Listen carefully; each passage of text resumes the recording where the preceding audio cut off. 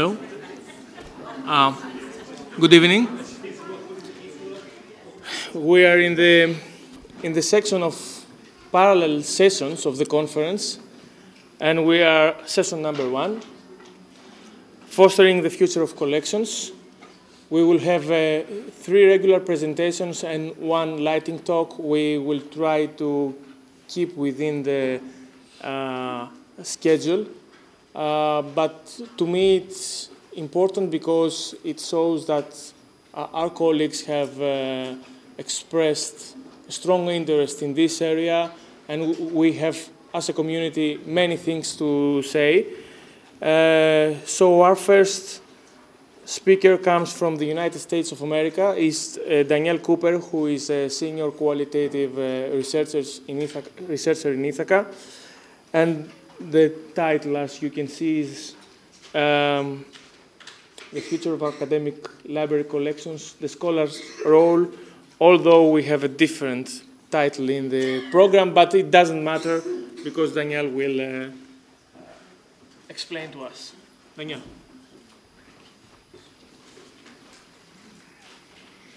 Hi. Yes, same talk. I don't remember why I made the title different. We press on. Thanks so much to Liber, the Liber Organizing Committee, for organizing this conference here at TCD. It's definitely a massive undertaking, so my hat's off to everybody involved. And my goal today is to share research on scholars that my organization, Ithaca, has done recently to talk about the work they're doing, collecting information as part of their research. So I'm actually going to begin with 2 examples of what I mean when I talk about the scholar as a collector. I begin with Justin McDaniel, who is a professor of religious studies at the University of Pennsylvania, and he is a scholar aligned with Asian studies and religious studies there. And as you can see here, his research areas are in a variety of Asiatic languages, and he's doing humanistic work involving art, architecture, and manuscripts. And what's interesting about the way Justin does his work is that he has to travel 3 times a year to places like Vietnam, Cambodia, and he does this because that's where the materials for his research are. They are not digitized in any way, shape, or form. As you can see from the one image, he relies very heavily on the relationships he builds with people on the ground who are collecting these materials. And in order to work with them later on, after he's left these places, he takes pictures, and he also collects materials himself that he brings back with him. So he is doing a lot of collecting type work on his own. He's what the kind of scholar we like, though. He works a lot with librarians towards digitizing collections. In particular, he works with a librarian at Cornell named Ricky, and a librarian at the University of Washington named Judith Henchy. So in essence, Justin is kind of the dream scholar. And something that I think about a lot in my work is how can we further leverage the activities of someone like Justin, who is collecting so much information on his own while he travels, and also knows to actually work with librarians to share this kind of content further. The second example I have will seem really, really different on the surface, because here we have an engineer who works with concrete. He is at MIT, and he does really interesting research on a nano scale.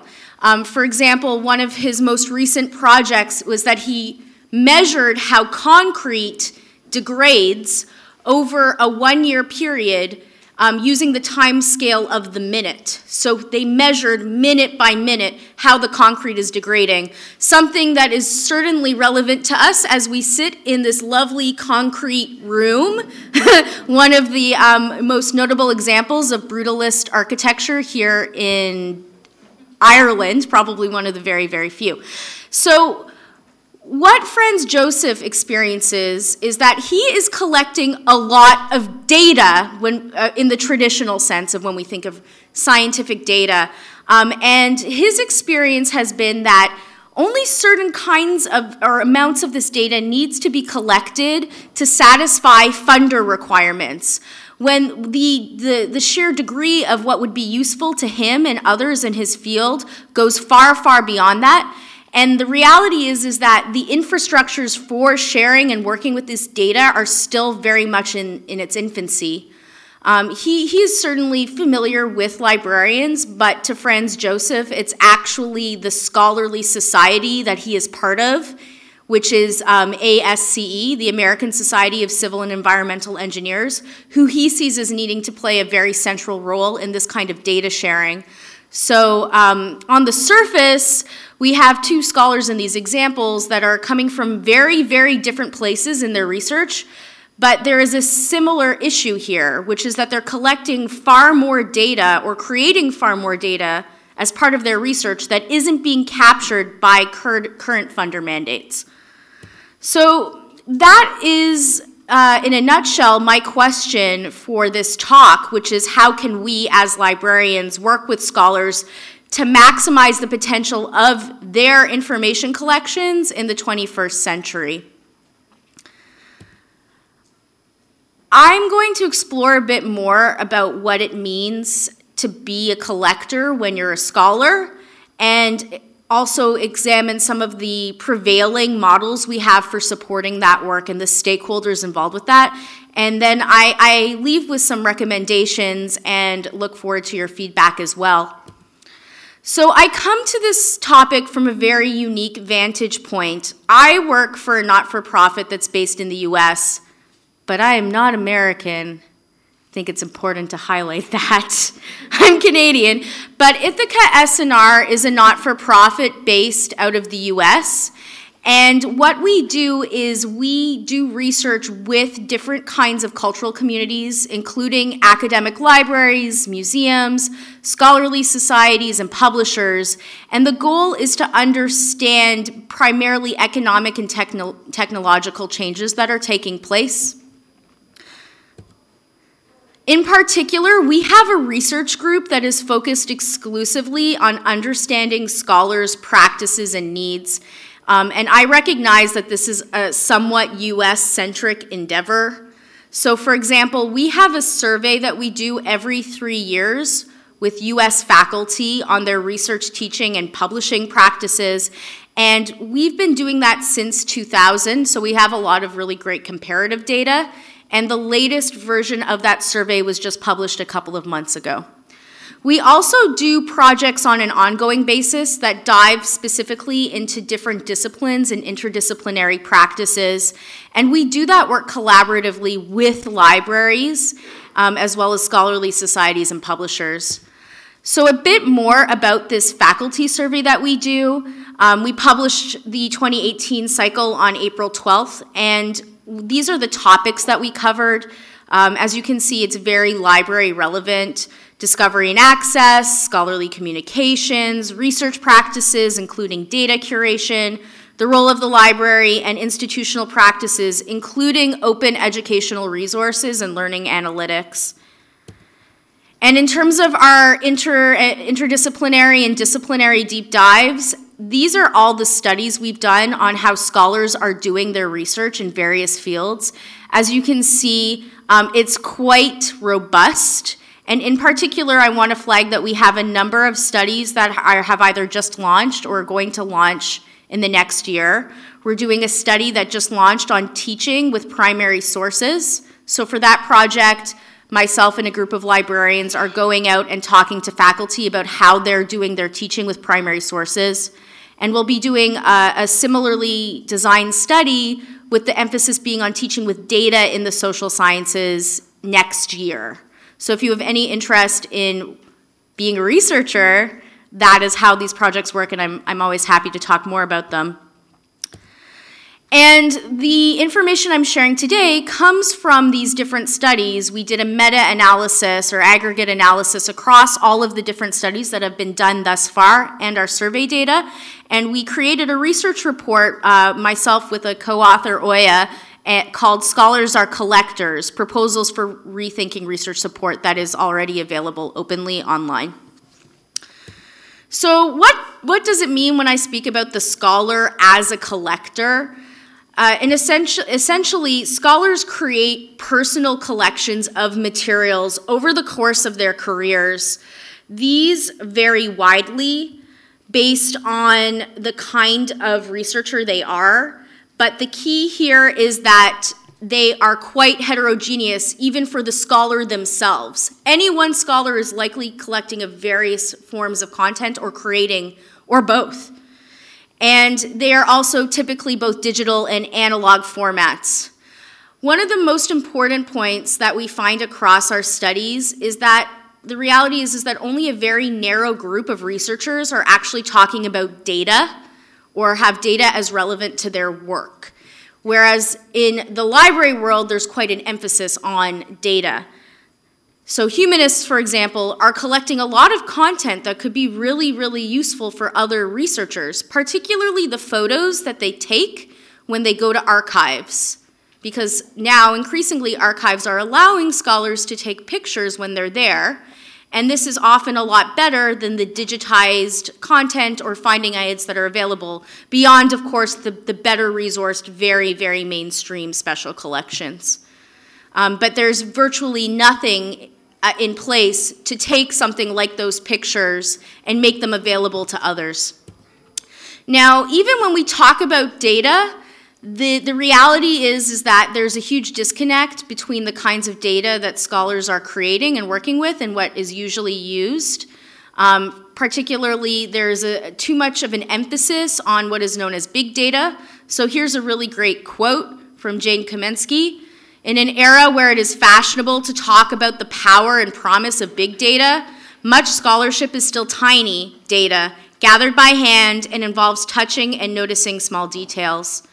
So for example, the two images up here, the one at the top are, literal cue cards that have been meticulously organized.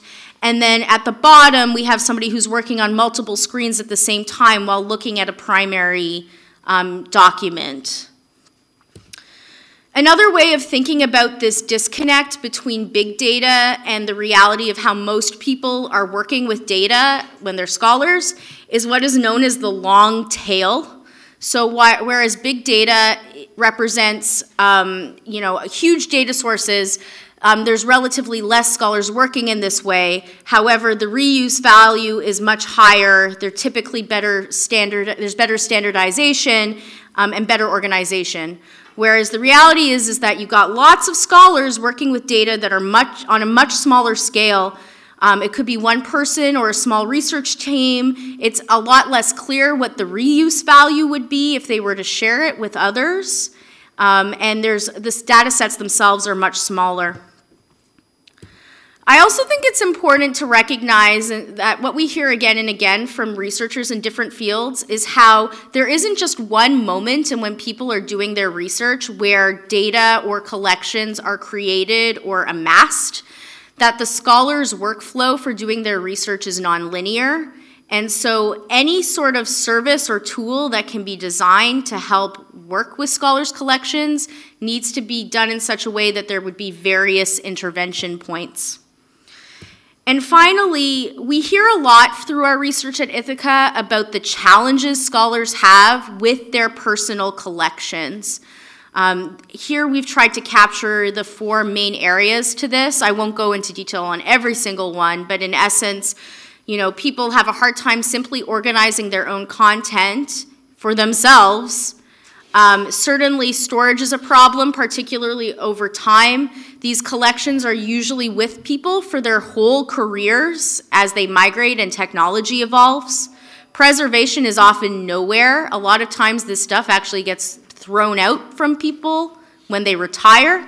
And then finally, sharing is a question mark when you're not quite sure what the value would be to other people. And once again, it's only in particular science fields where it's very cleanly mandated that you have to share that this kind of activity is happening. But then you have everybody else. So in terms of where we're currently at and how scholars as collectors are being supported, I focus here on 4 different kinds of stakeholders: the funders, the advocacy groups, the external tool and service providers, sometimes referred to as vendors, and academic institutions. So in terms of research funders, as we know, there is just increasing expectations here from funders that different aspects of research be shared and made available. This sort of requirement, though, is not evenly enforced on a funder-by-funder basis. So there is actually quite a few examples where people end up not complying as well as they're supposed to. And the reality is that there's considerably less funding for the infrastructure that is used to make this kind of content available. Particularly once you get beyond certain sciences, it's basically non-existent in a lot of the humanities. Then we have the open data advocacy groups. Here the issue is that there has been a much stronger focus on data as opposed to other forms of research content. This isn't a problem, but it is certainly the framing device. It's about the value to society and the research community as opposed to the individual researcher. So there's the experience you have when you're a researcher with your own content, trying to comply with funders and make things work. And then there's the experience of, thinking down the line 10, 20, 30 years to the research enterprise in general, and advocacy groups typically focus on the latter, not the former. And as a North American, I cannot emphasize enough that you guys are way further ahead with this than we are. But we're all in it together. And the reality is that Americans in particular that do not have a nationalized system in the same way for their universities, getting people to comply with and be part of these sorts of ideals is much, much more challenging. Then we have the tool and service providers. These are the vendors. There are some really interesting tools that have come out to help people with managing their collections and working with them. However, these are much more about the individual scholar than value to society, and there's a monetizing element to this. And then finally, we have the academic institutions. Here, too, we see a much stronger emphasis on research data management. So there's less of an interest in the other kinds of content that scholars are creating and collecting. There is a tendency towards not being centralized, but once again, this is much worse in the US than some parts of Western Europe, of course. And there is the reality that over time, it's just way too resource intensive for any one university to do this kind of work.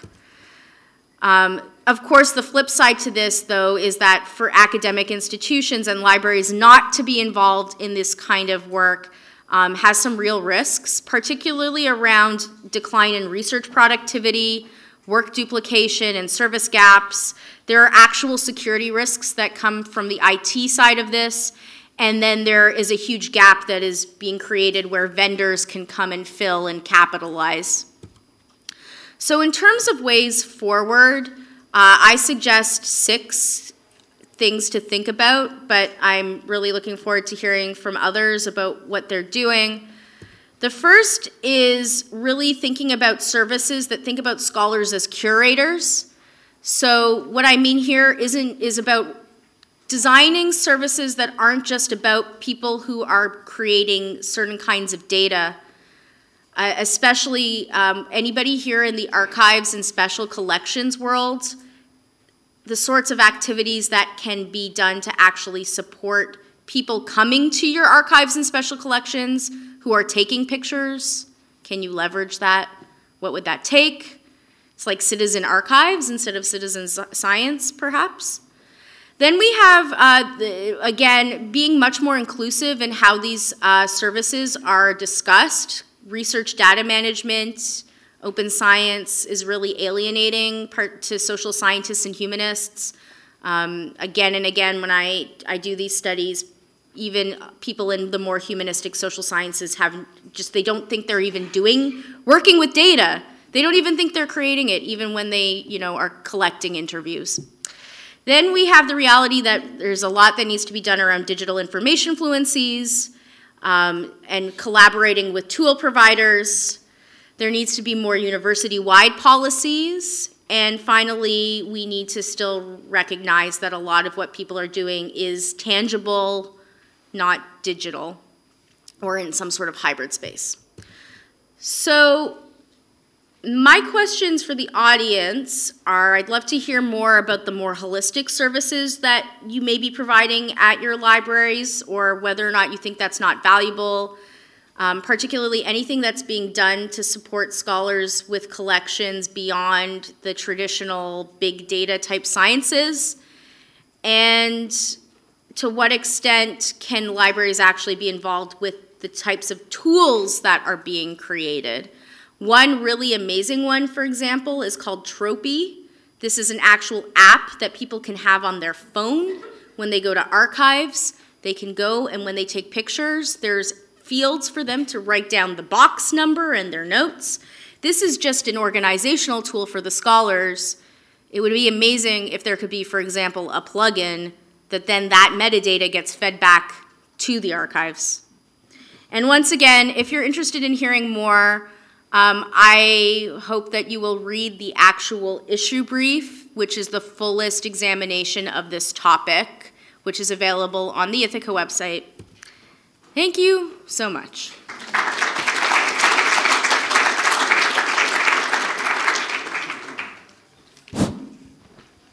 Okay.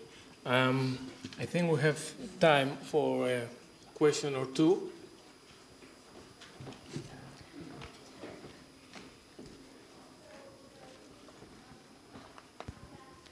Thank you very much for this interesting presentation. I have one question. You don't differ between collections. You said researchers may collect, libraries may collect, others may collect, private persons may collect, and so on.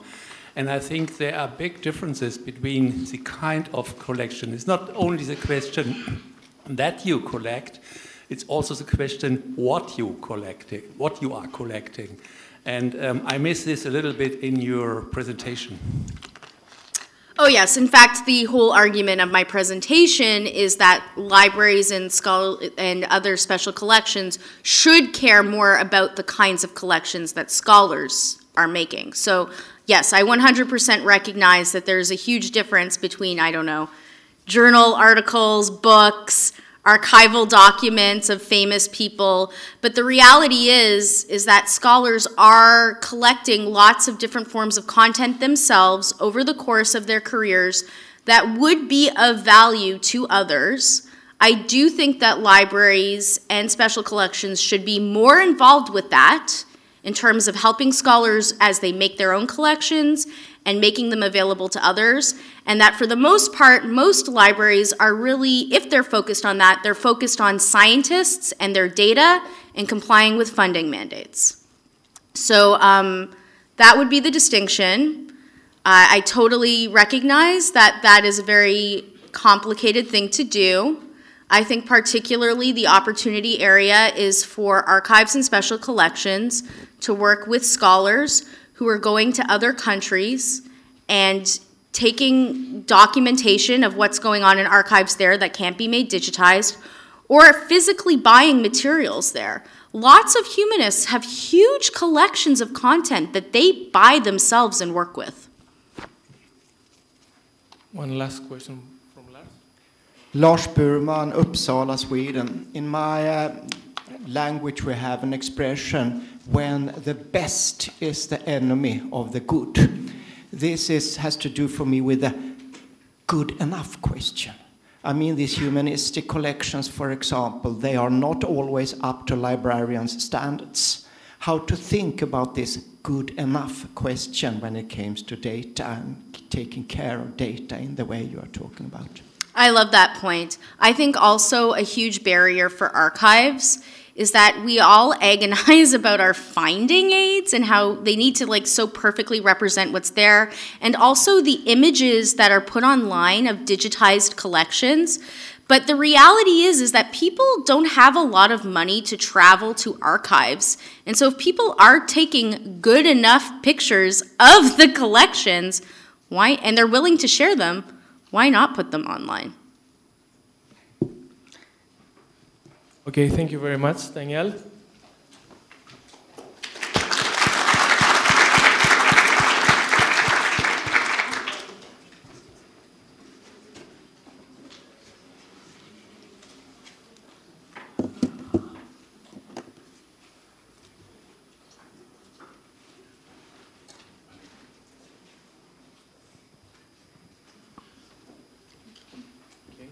So the second presentation is coming from Liz Waller and Judy Berg from Durham University, UK. Thank you. Good afternoon, everyone. We all awake? Yeah. Yay, excellent. As Janice says, my name is Liz Waller. I'm Director of Library Services and University Librarian at Durham University.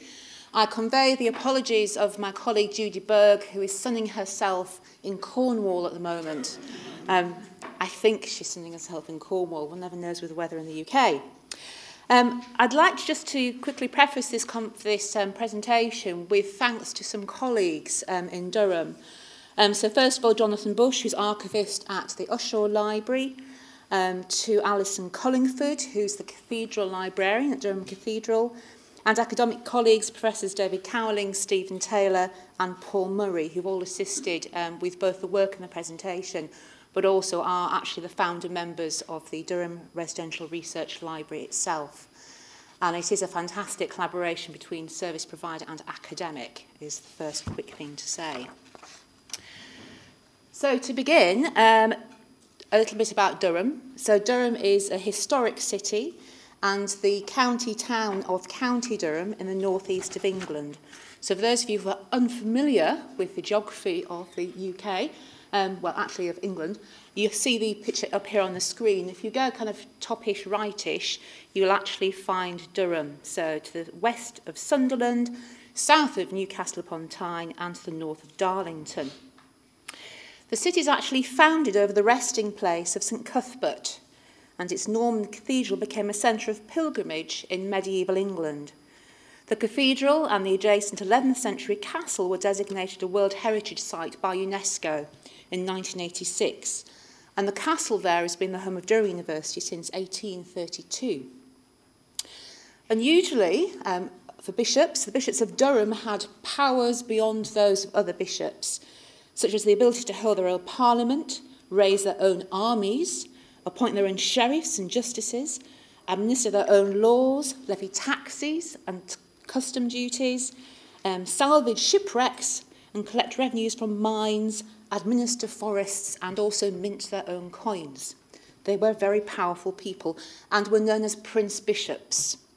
And it's the last of these prince bishops, Bishop William van Mildert, who's credited with the foundation of Durham University in 1832. The university itself gained its royal charter in 1837. It's also the home of Lumiere, and Durham County Council would not forgive me if I did not give a plug for Lumiere. So the castle image you see here is actually part of our Light Festival. So if you'd like to visit us between the 14th and the 17th of November this year, you will see something truly spectacular.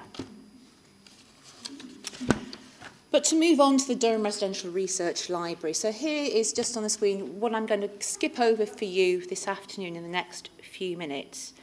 So first of all, really to have a look at some other UK-based research libraries. This is not meant to be comprehensive, but just a flavour of some of the institutions who have these library fellowships. So you see the list here. Now, there are similarities and differences to what we've been doing in Durham itself. Most of these fellowships are actually run by libraries in collaboration with academic colleagues, departments or institutes, and there's academic involvement in actually assessing applications for the fellowships. Most do have a specific focus, either within collection areas or by types of researcher, in some cases early career researchers. Many have twofold objectives, so to promote collections, sometimes flagship collections, but sometimes those that are more neglected, and also to add to the research ecosystem, if you like. So perhaps building research links or helping nascent projects spring to life. They are sometimes linked to digitisation projects, so similar drivers in terms of providing access to material which has an international audience, so perhaps by providing remote access or helping to fund research visits to the collection. Most projects actually require their fellows to deliver some kind of output, be it a talk or a lecture or a paper, following their visit. Particular ones to pick out in this context are Manchester John Rylands Library, colleagues here from Manchester today. The key aim for their fellowships is to lead on something. So it could be leading on a research grant, a digital humanities project, etc. So bringing researchers into Manchester to build collaborations with scholars and fellows there. Also St Andrews is interesting because actually their fellowships are open to any interested researcher. They don't have to have a university affiliation. And then lastly, to draw up Southampton. So probably the one most similar to our Durham Research Library. It's actually run in partnership with Chawton House Library. So one's home to Jane Austen's brother Edward and has women's literature 1600 to 1830. So in all of these examples, the collections and fellowships are seen as being very closely linked and really important as part of the research environment. So how did the Durham Residential Research Library come about? So in June 2011, Ushaw College, which is 4 miles to the west of Durham City, ceased to function as the Roman Catholic Seminary for Northern England. In addition to its impressive buildings, the college has large and remarkable collections of books, archives, musics, paintings and artefacts which date back many, many centuries. The main part of the collection is housed in a purpose-built room, the Big Library. It is called the Big Library, and it's constructed around 1850. And it itself has great historical significance. Now, parts of the collection have been available to Durham researchers for some decades, but there were problems around access to the collections and around cataloguing, which meant that it was understood by a very small number of people. Now, as the college was faced with closure, there was a real threat that those collections would be moved out of the northeast or even dispersed across different collections. But the University Centre for Catholic Studies at that point had discussions with the college trustees with the aim of seeing how those collections might be retained in their original site at Ushaw for the use of Durham scholars and students. But it also led to the potential for creating that residential research library there. So I should just say, this is the Big Library. I should have said that to begin with. And that is actually Peter Seed on the left, who's the ops manager at Ushaw, and Professor David Cowling there on the right. So what are the differences around the Durham Residential Research Library? So our fellowships offer research opportunities across the collections of 3 separate institutions. Oh, that's nice, thank you. Much better. These themselves have very interesting commonalities. One, for example, is that each collection contains items from the Durham Priory Library, the books owned and used by the Benedictine Monastery of Durham and its dependent cells. And that actual Durham Priory Library is currently the focus for a digitisation project at Durham. So fellows can focus their research in one particular collection or place or study material across all 3 institutions. So particularly valuable for researchers who are wanting to use manuscript and early book collections. There are those collection strengths across the 3. It's very rare to have such flexible funding to actually roam across different collections at different institutions. The second thing, it's not actually a library fellowship or strictly a library fellowship. It includes the collections of all 3 partners, which on the university side feature our museum collections. So within that we have archaeology, Oriental Museum collections of absolute international breadth. We also have very much the vision of the residential research community, which brings together a community of scholars who work or live together, and that is challenging. But we also have strong efforts to embed the fellows in the work of the university through talks, dinners, and other kinds of events. So there's very much we are together as one. It's not about just a lone scholar. We do need to emphasise that this is in very early stages. There's still a lot of work to do, but we hope that the breadth of our collections will encourage applicants working across several types of collections, so perhaps material culture, comparative religion, etc.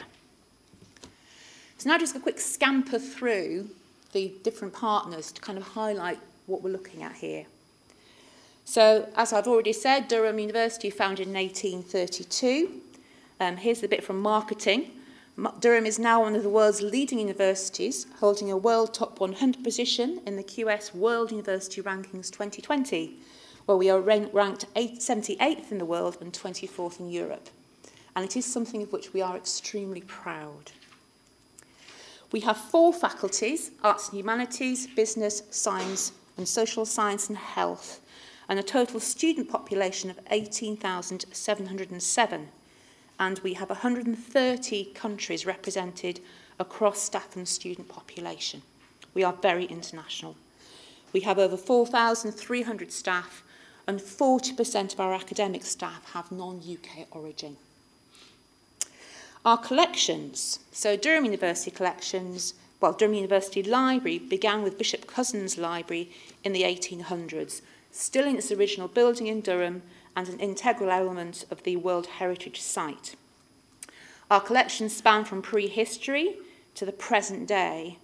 Alarmingly, for collection space planning, we are the natural place of deposit for any archaeological finds in Durham.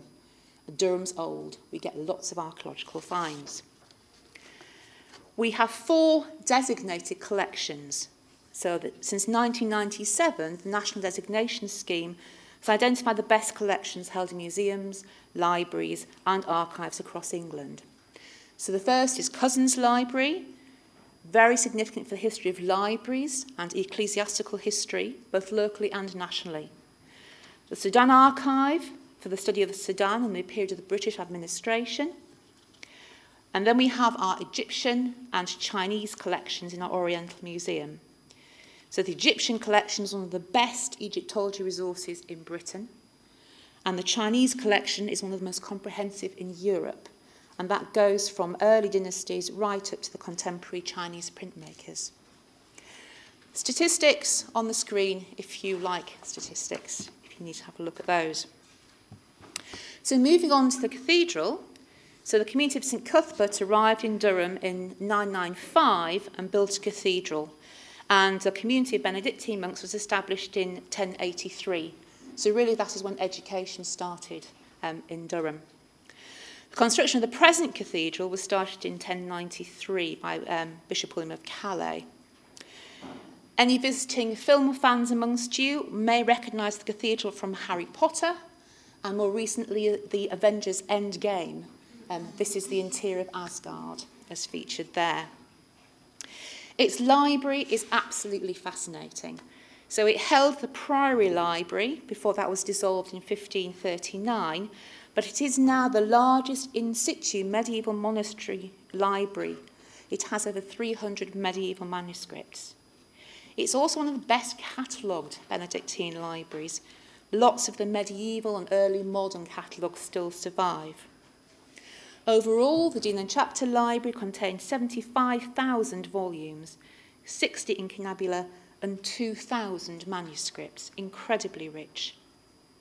It is one of the most complete and extensive monastic archives to survive in Britain in its original location. It has 3 copies of the Magna Carta and one of those from November 1216. It's the only one in existence. And I can't not mention the treasures of St Cuthbert, so including artefacts such as the golden and garnet petrol cross of St Cuthbert and his original coffin.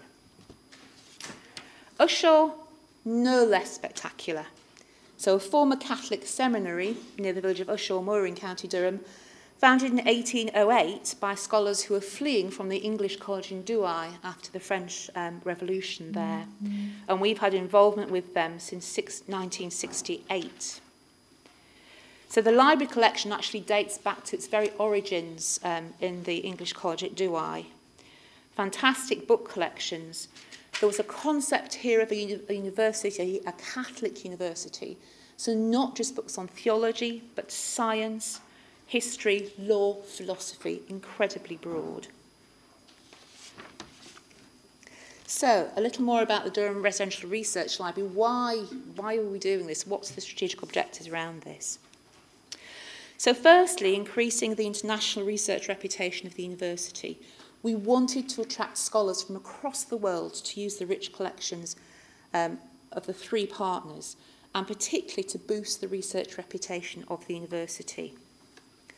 So visiting scholars are very much encouraged to participate in the academic and social life of the university, and that provides a lot of opportunities to forge relationships with Durham academics, leading to lots of collaborative working.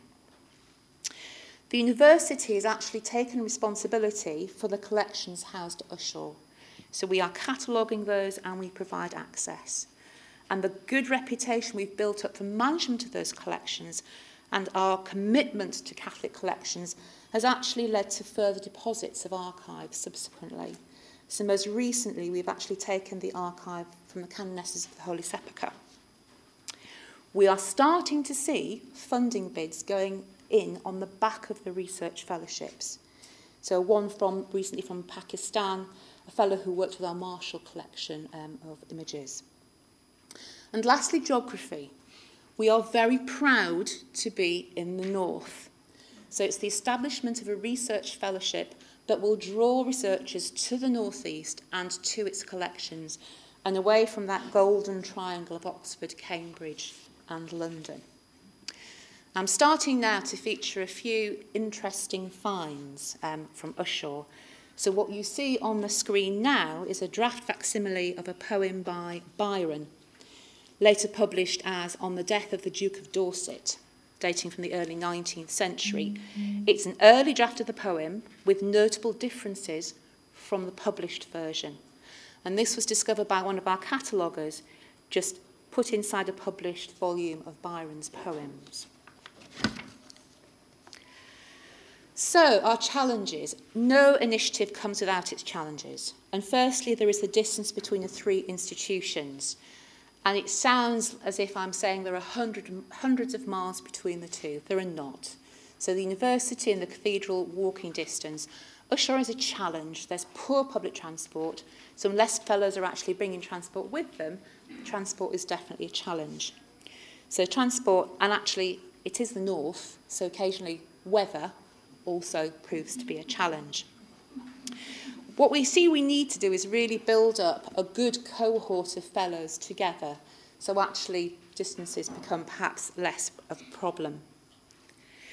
There's an interesting challenge around the different levels of capacity at the three institutions for supporting visiting researchers. The university contributes finances for fellows and much of the staffing for access to Ushaw, and we have a lot to gain from enhancing that research reputation.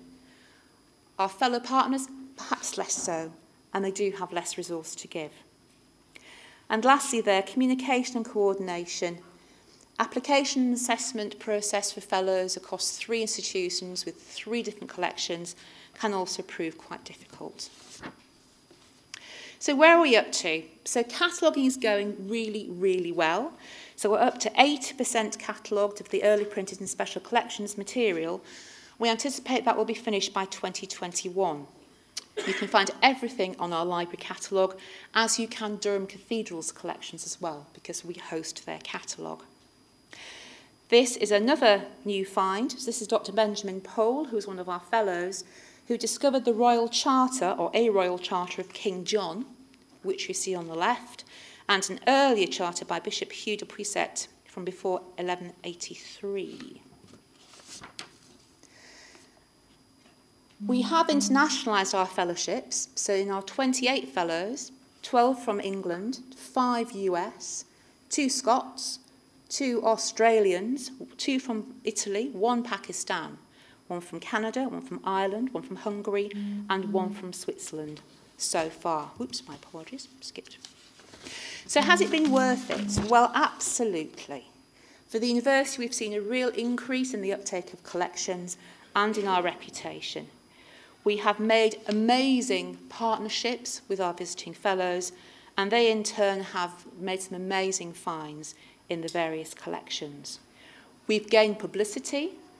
King John Charter was featured in national television, and we've had some great successes. But probably the strongest benefit is the recognition through the programme that collections are the foundation of high-quality research and research collaborations, and it's really pushed our profile within the organisation. And I'm now going to beg indulgence, so I'm going to run over time very slightly. I'm guessing I've had a nod. You're okay. You can read these yourselves, but I was at dinner last week with one of the Durham Residential Research Fellows from the University of Glasgow, and she was talking to me about how much she had valued the fellowship and the difference it had made for her research. So I'm now going to read you what she sent me after that dinner last week. As someone who works extensively with early modern books, my research is a time-intensive and usually costly affair. Even with a substantial research allowance from my home institution, I find that I still require to supplement my institutional fellowship with external research funds. In this, I am very fortunate, and most colleagues will find it even more urgent to secure funding enabling them to spend time doing hands-on research. This necessity rises significantly for junior colleagues and students who have an interest in research but find it difficult to take the first step on the funding ladder. By stressing the importance of collection-based research, residential research fellowships promote exploratory work, discoveries, and the enhanced awareness of the cultural heritage preserved in our institutions, as well as materially supporting scholarly and cross-disciplinary exchanges. If there is one downside to a significant length of time away from home, it's the loneliness and isolation that derives from long periods of fieldwork. Arts and humanities scholars face a real struggle in this, as we tend to pursue individual rather than team-led work, with the result that prolonged fieldwork becomes a draining experience. Durham has dealt wonderfully well with this by electing a coordinator for the Residential Research Library Fellowships, who is actively committed to bridging the gap between the Durham community and the visiting fellows. The last thing I would like to stress is a very practical one, and I hope you'll forgive me this very prosaic comment. Money can be a very real problem when it comes to organising fieldwork away from home. Durham has arranged all of this in an exemplary way: payment of the fellowship before arrival, agreement to delay rent, etc. I should stress that this is particularly important for colleagues on temporary contracts or for independent scholars, and the only viable way for them to participate in this programme. Thank you.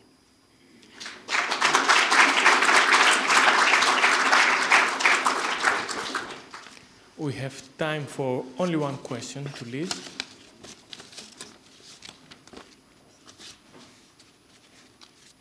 Yes, please.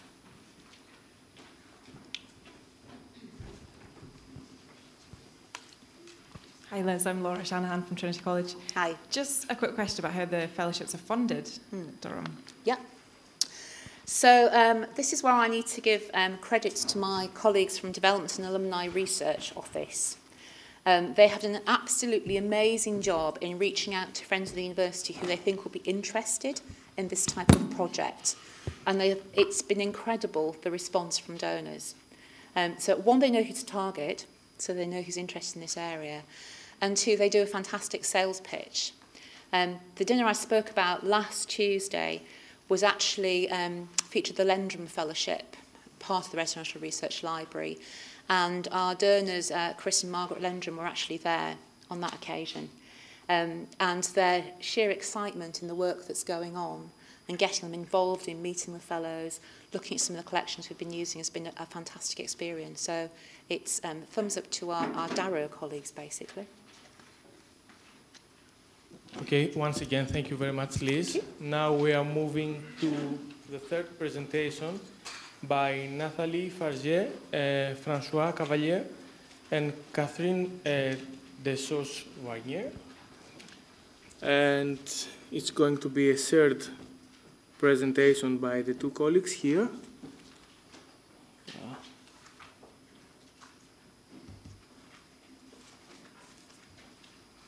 Can we have some technical help?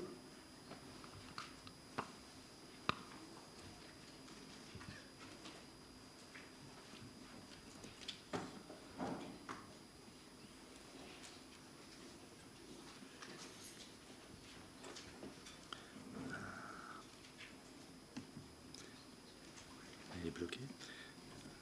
Escape.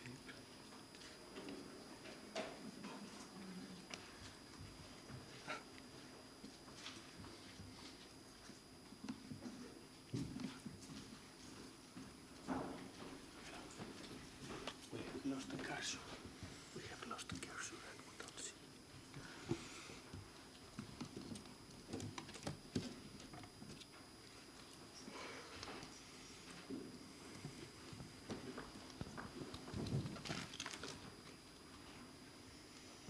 Okay, I can't see what the problem is here, so I'm just going to get somebody from outside. I'll be back in a second. Okay, so you will excuse us for a couple of minutes until we solve this technical problem. We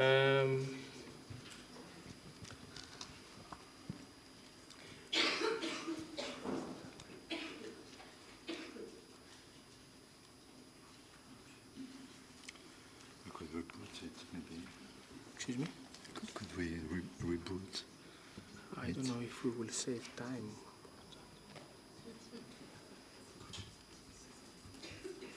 I don't know what has happened.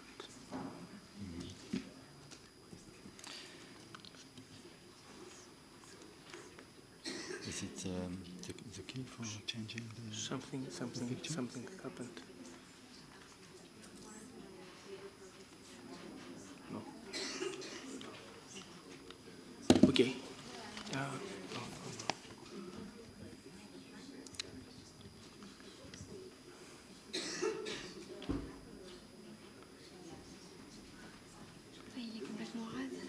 Mais il est bloqué là, ouais. C'est pas là.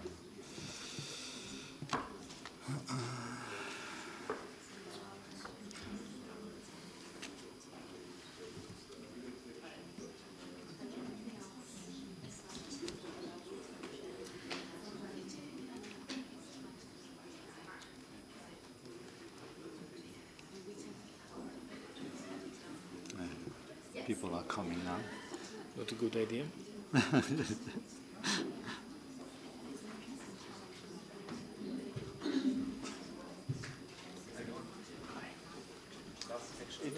It was frozen. We could not find the cursor. Yeah.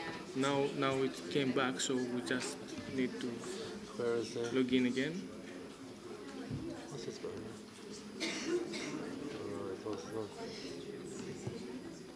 Okay, now it seems. No, we need to close this. You close that? Okay, Yes, sorry. we are closing this, and we need to open Cavalier. This one, Third one, yes. Yes, this one. And, okay. Are we just cutting out, is it? We just cutting out, going black. No, we lost the cursor Excellent. and we could not And- control Okay, the... lost the cursor. All right, How to change it's with Yes, the... either from here or from the... Okay. Apologies for that. Okay, thank you for your patience, dear colleagues. It's our pleasure to Nathalie Fargier and I to present you a recent national program set up in order to bring librarians and researchers closer around the use of collections and materials for research. Its name is COLLEX. COLLEX doesn't come out of the blue. There is a prehistory for COLLEX with the CADIS network created in 1983 at a moment when budget cuts had seriously decreased the capacity of French academic libraries to offer the collection the researchers needed. There was a similar network in Germany called Sondersammelgebietenbibliotheken. I think it's the right term. At this time, a lot of subscriptions were cancelled at the end of the 70s and beginning of the 80s. So the Higher Education and Research Ministry decided to fund a bit more than 20 libraries to help them to offer reference collection in specific scientific fields.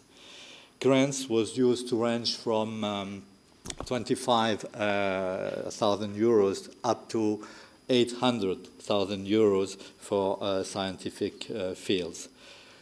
Cadiz libraries had to supply books and articles via interlibrary loan, and about 83 million euros were spent over 20 years for developing these collections. At the end of the 90s, Cadiz Network began to be seen as an obsolete model for collection development as electronic resources were growing up and as very little money were spent on them in Cadiz Network. So it was also the time when Couperin, the French National Consortium for Electronic Resources, were created. In 2014, the ministry asked a few librarians to brainstorm on a new model, and as a result, Collex emerged as a new one, focused on integrating services to print and digitize materials, and on supporting projects built with resources and not with researchers, and not only based on libraries' needs and wishes. I think it's interesting to give you an overview of the French scientific information landscape. As you can see, Collex per se is one out of 4 research infrastructures funded by the Higher Education Ministry. After Collex, HAL is the National Open Archive Repository for France, and with less than 2 million references and about 600,000 full-text documents. Open Edition is a platform for publishing social sciences productions in open access, and Numedif develops a standardized ecosystem for digital production as well as specific tools for dissemination. For example, it runs an integrated XML-based workflow. As far as legal aspects are concerned, la loi pour une république numérique, in 2016, the law for the digital republic was designed by the government as a framework for the development of the digital economy. It includes legal measures to limit the duration of publishers' embargoes on scientific articles. Scientific publications will be freely available after a 6-month embargo for STM publications and a 12-one for humanities and social sciences articles. In 2018, the ministry endorsed a national plan for open science. 4 committees were set up to advise the ministry in fostering researchers to get involved in open science. Publication, data management, disseminations, and reskilling are the different issues addressed by this committee. Turning back to Collex, how does it work? Collex is a scientific infrastructure backed by PERSE, a national digital facility for digitization and digital humanities run by my colleague Nathalie Fargier. All academic libraries, at this time, all academic libraries were invited to bid to take part in Collex. The criteria for their selection were the size of their collections, print and digital, the scope of the services they offered to research, their ability to take part in partnerships, their link with the researchers, what they planned to achieve around researchers' needs in terms of collections and materials for research, and on top of that, how they intended to lead the libraries network in their fields. At the end of the process, 19 libraries were selected, and 10 of them are at the core of the administrative structure and play a leading role in the management of collects.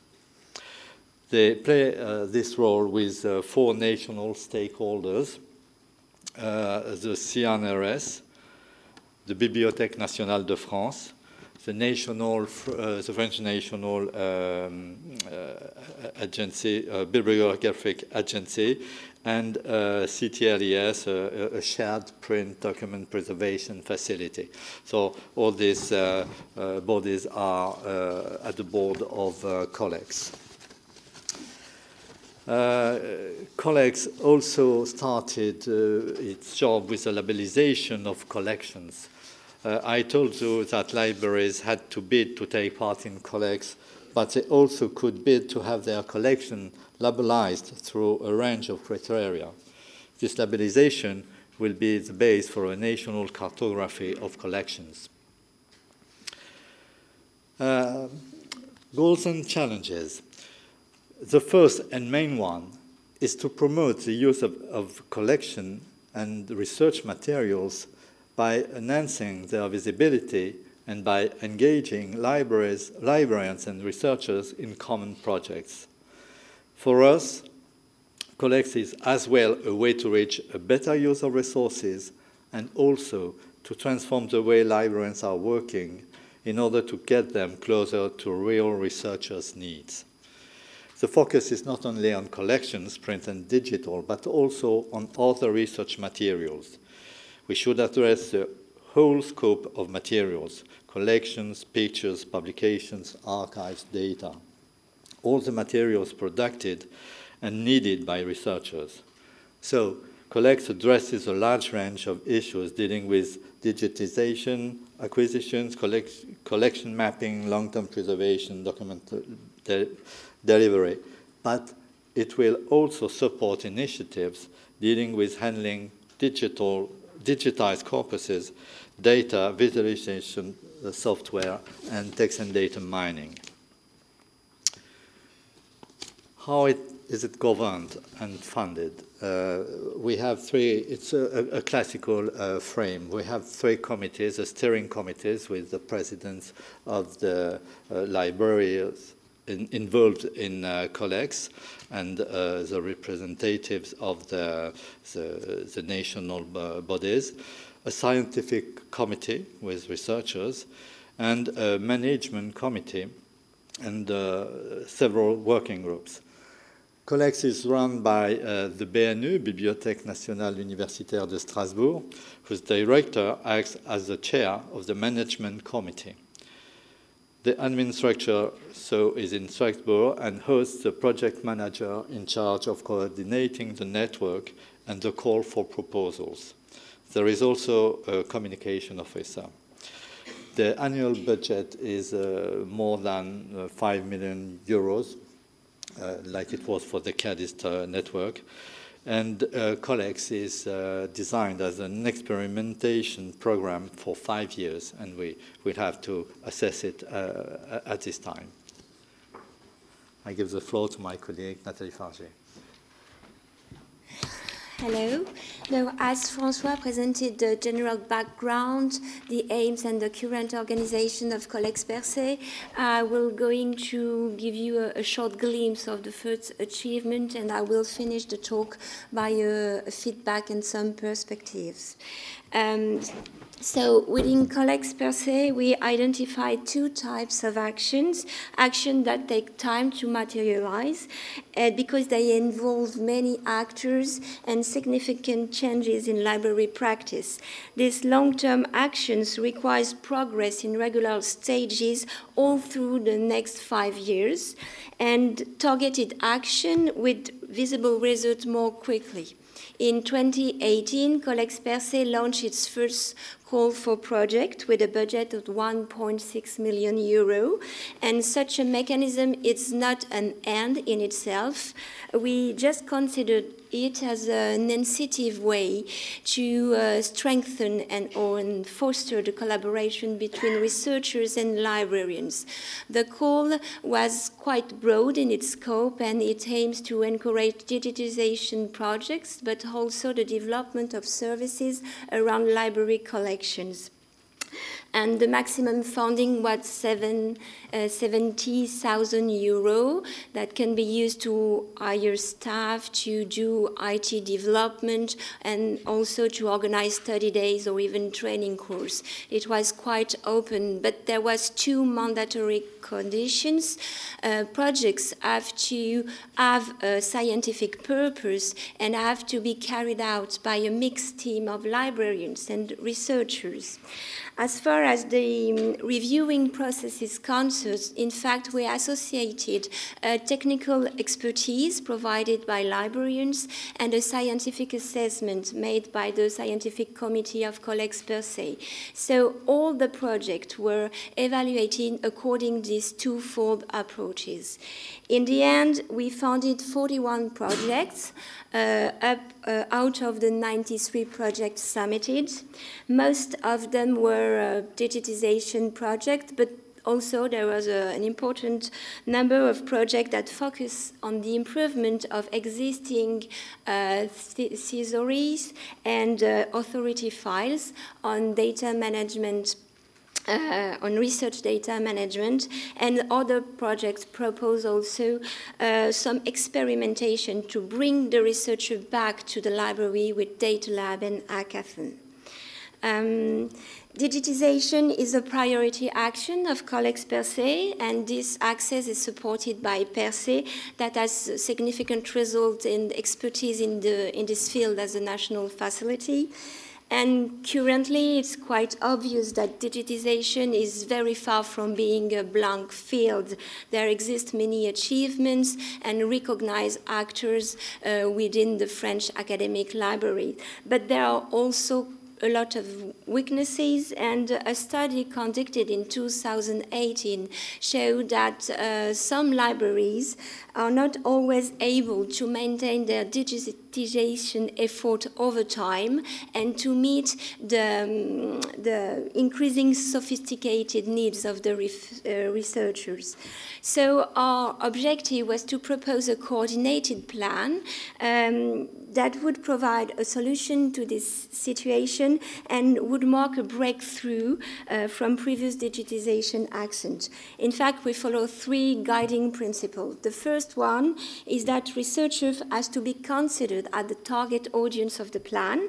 For them, one of the main interests of digitization is that digitization facilitates the access to collection, but now their needs go behind access, even if the access can be improved. More and more they consider digitized collection as data, and they have higher requirements. For example, markup documents, semantic enrichment, and tools for manipulating and visualizing this document. Second principle, libraries have to adopt a service-oriented logic and have to rely more on stakeholders that have expertise in IT and web development and digitization. Third and last principle, we consider that the right scale of intervention of Collex per se is to fund projects, to pool technical resources, to ensure the interoperability, and to recommend methods, formats, and tools. So, as a result, the orientation adopted is that of an enriched and qualitative digitization of the collection at the service of which is the researchers, and not a massive digitization. There is no focus for us on a specific field or discipline. There will not be a single Collex per se portal dissemination, but rather a multipolar dissemination.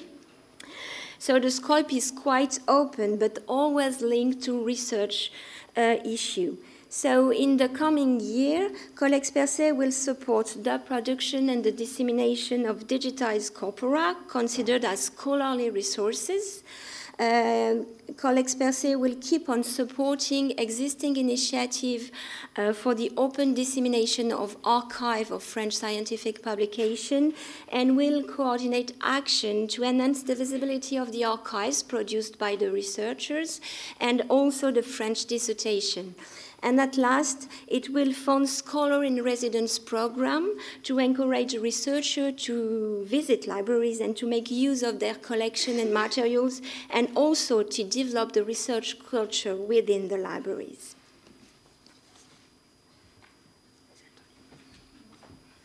As another example of what is done in Colex towards mapping collection. Colex intends to design a new cartography of collections and research materials.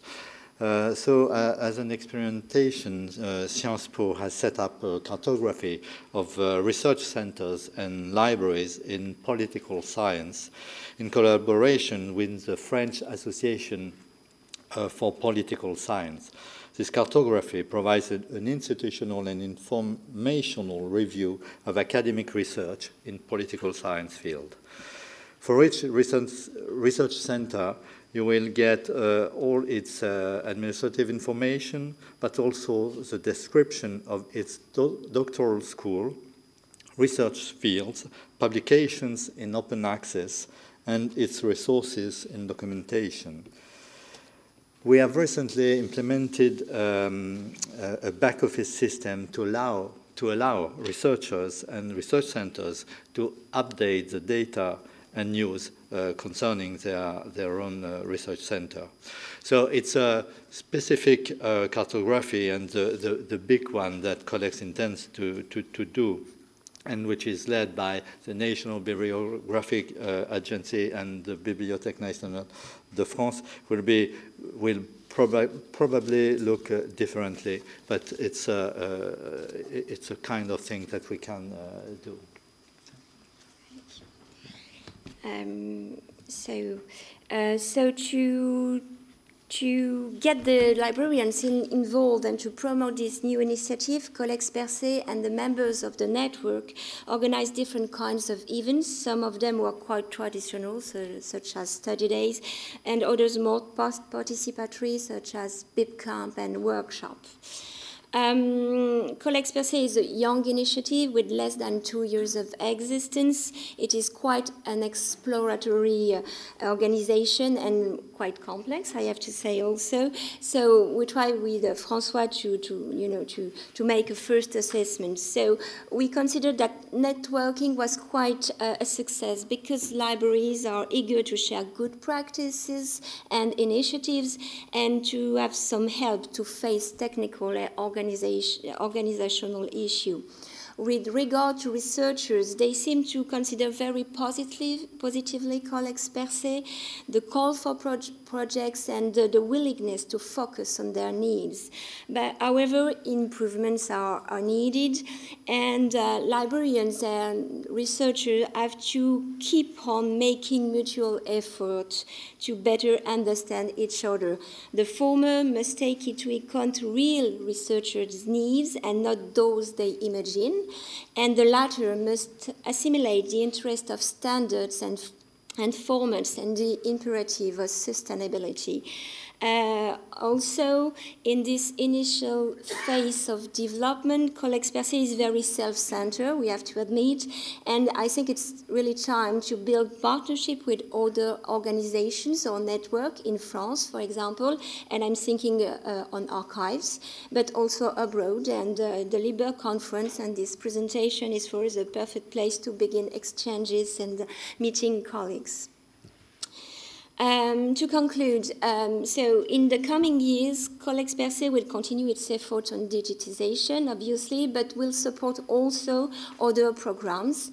In 2020, there will be a focus on long-term preservation of print, digital, and also digitized content. Colex Per Se will intend to implement an operational web solution to improve the visibility of library collection. It will be the result of the extension of the Sciences Po cartography. And also, Colex Per Se will organize concerting, purchasing, and licenses of specific electronic resources. But in this context, finding additional financial resources, consolidating the current network and building a solid network with other French and European organizations are essential. And we will consider maybe we will reach our objective if libraries not only become support of research projects, but also collaborators of those projects. Thanks for your attention.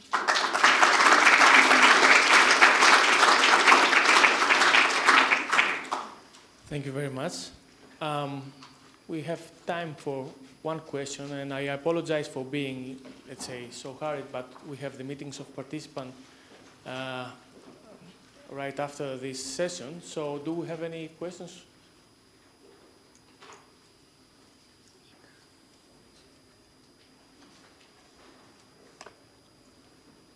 No? Okay, so thank you very much. Thanks. And now we have the last talk, which is a lightning talk. It was supposed to be shorter. We managed to save some time for Shane Moe, Gail McElroy, and Sarah Sanahan from Trinity College Dublin here to talk about this exhibition of political cartoons that we heard earlier.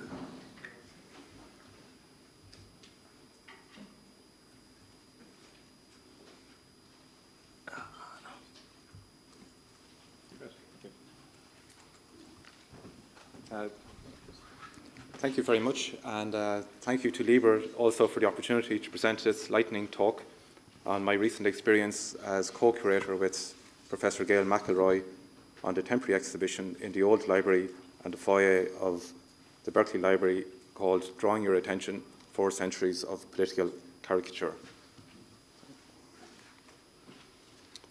A bit like Liz, I suppose, with her, we're inspired with our titles like the big library, we have the old library, but we've gone one better with the long room as well, which you may see over the next few days while you're here.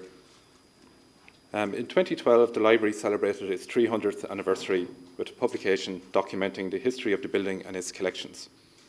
In it, I noted that the library received 470,000 visitors per year. Last year, this figure had more than doubled by November, when we entertained our 1 millionth visitor for the year. Marked increases in visitor numbers from Ireland and the US were recorded during this time. Between October 2018 and May 2019, we had the pleasure of welcoming over 180,000 visitors from America and a similar figure from our main tourist markets, whose main language is not English. Further to this, we have recorded a significant increase on these figures of visitors from other countries outside our chief markets at over 120,000 people. This suggests we truly are a global destination for tourists. For exhibition curators, such a large and diverse footfall makes identification of a target audience a real, genuine challenge. These statistics, however, identify just one of many concerns faced when planning an exhibit. Location is another. While the potential to engage with the collections housed in the old library, in what I mentioned, the long room, you can see where we get the title. The opportunity is infinite, really, with so much, we're so strong in so many of the subjects and interests that people would be interested in. The building itself is in the highly unusual position of being both a working academic research library and one of Ireland's most popular visitor attractions. The era of solely displaying visually strong exhibits under glass cases for the admiration of our visitors is pretty much a relic of the past. As far back as 2000, the year 2000, curators decided to look beyond the display cases, which you see here in the long room, in an effort to broaden the visual appeal with an addition of large exhibition panels and the installation of pop-up banners. Exhibitions today incorporate physical and digital content, multi-dimensional design, and interactive features, and are wide-ranging in their subject matter. Our exhibition, launched on the 7th of June by former President of Ireland, Dr. Mary Robinson, strives to incorporate much of these features and is bolstered by a marketing campaign via numerous social and mainstream media channels. I'm happy to report too that the online version of the work was launched just last Friday. Successful presentations generally rely heavily on cooperation between various libraries and college departments, and indeed, in many cases, a positive relationship with similar organisations willing to lend their holdings. This current exhibition is no different. Permanent Book of Kells exhibitions, the Book of Kells Picturing the Word, and most recently, Turning Darkness into Light, located on the ground floor of the old library, make a significant contribution to the overall visitor experience.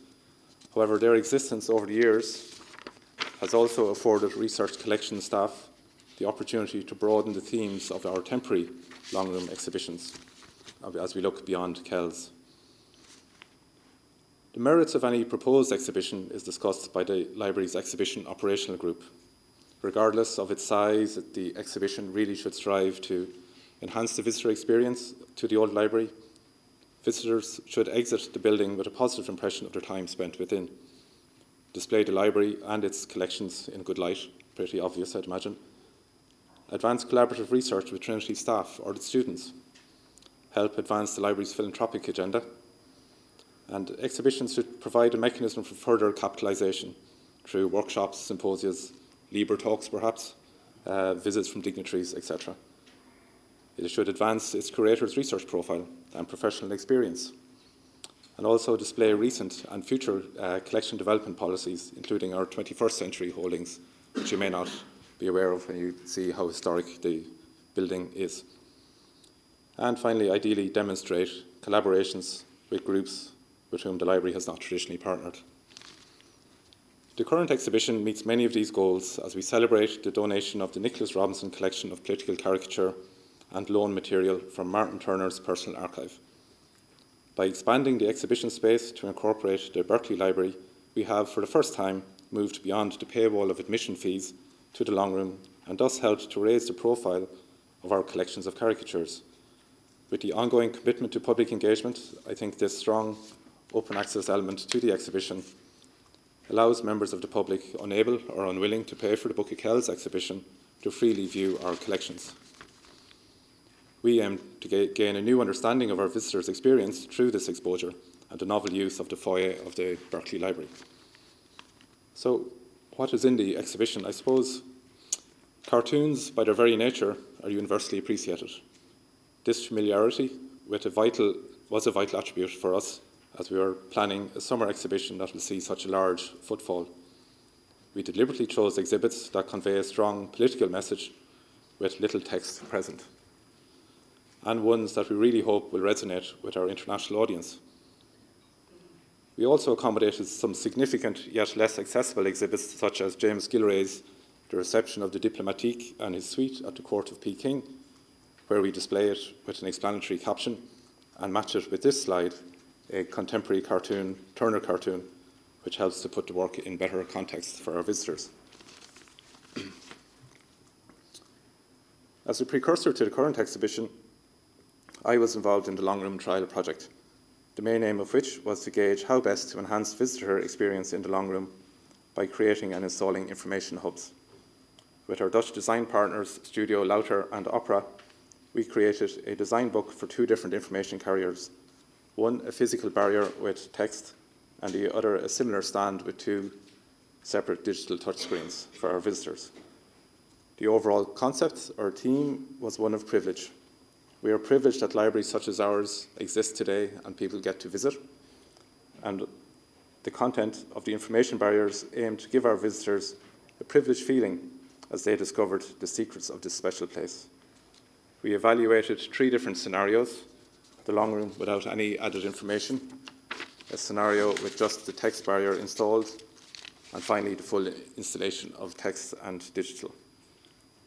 Evaluation was carried out by surveying visitors. Roughly 200 visitors were canvassed of their opinion, and the click data from the digital screens was also analysed. We learned a lot about the suitable locations for the devices and what content proved popular.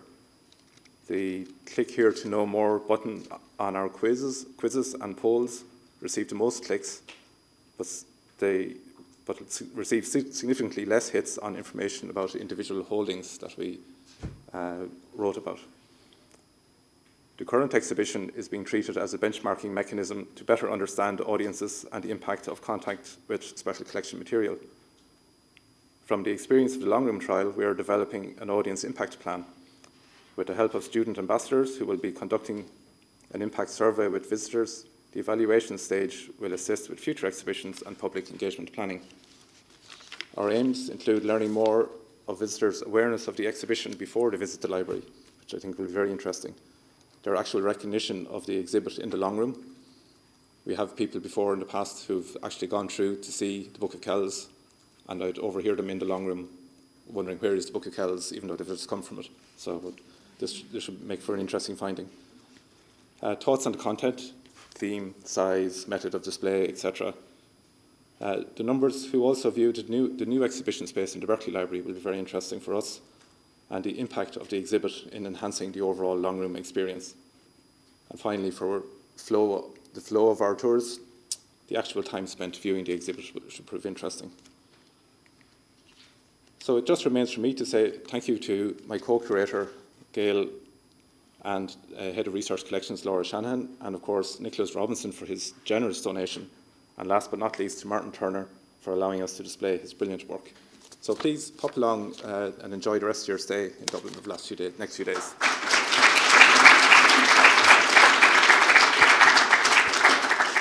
Thank you very much, Sean. Do we have a question for Sean? Yes, please, Liz.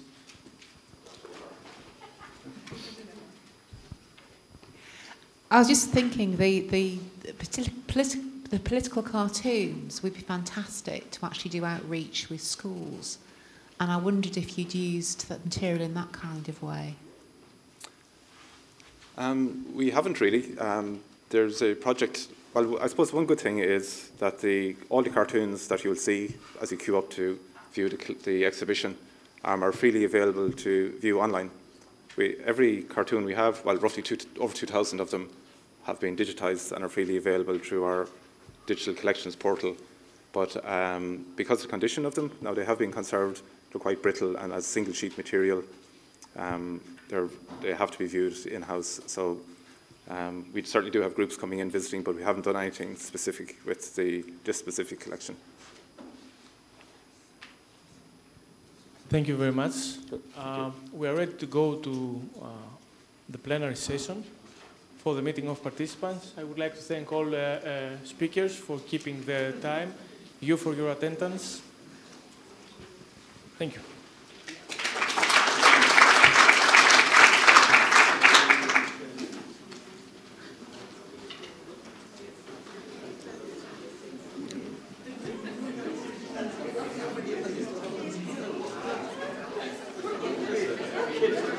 Thank you.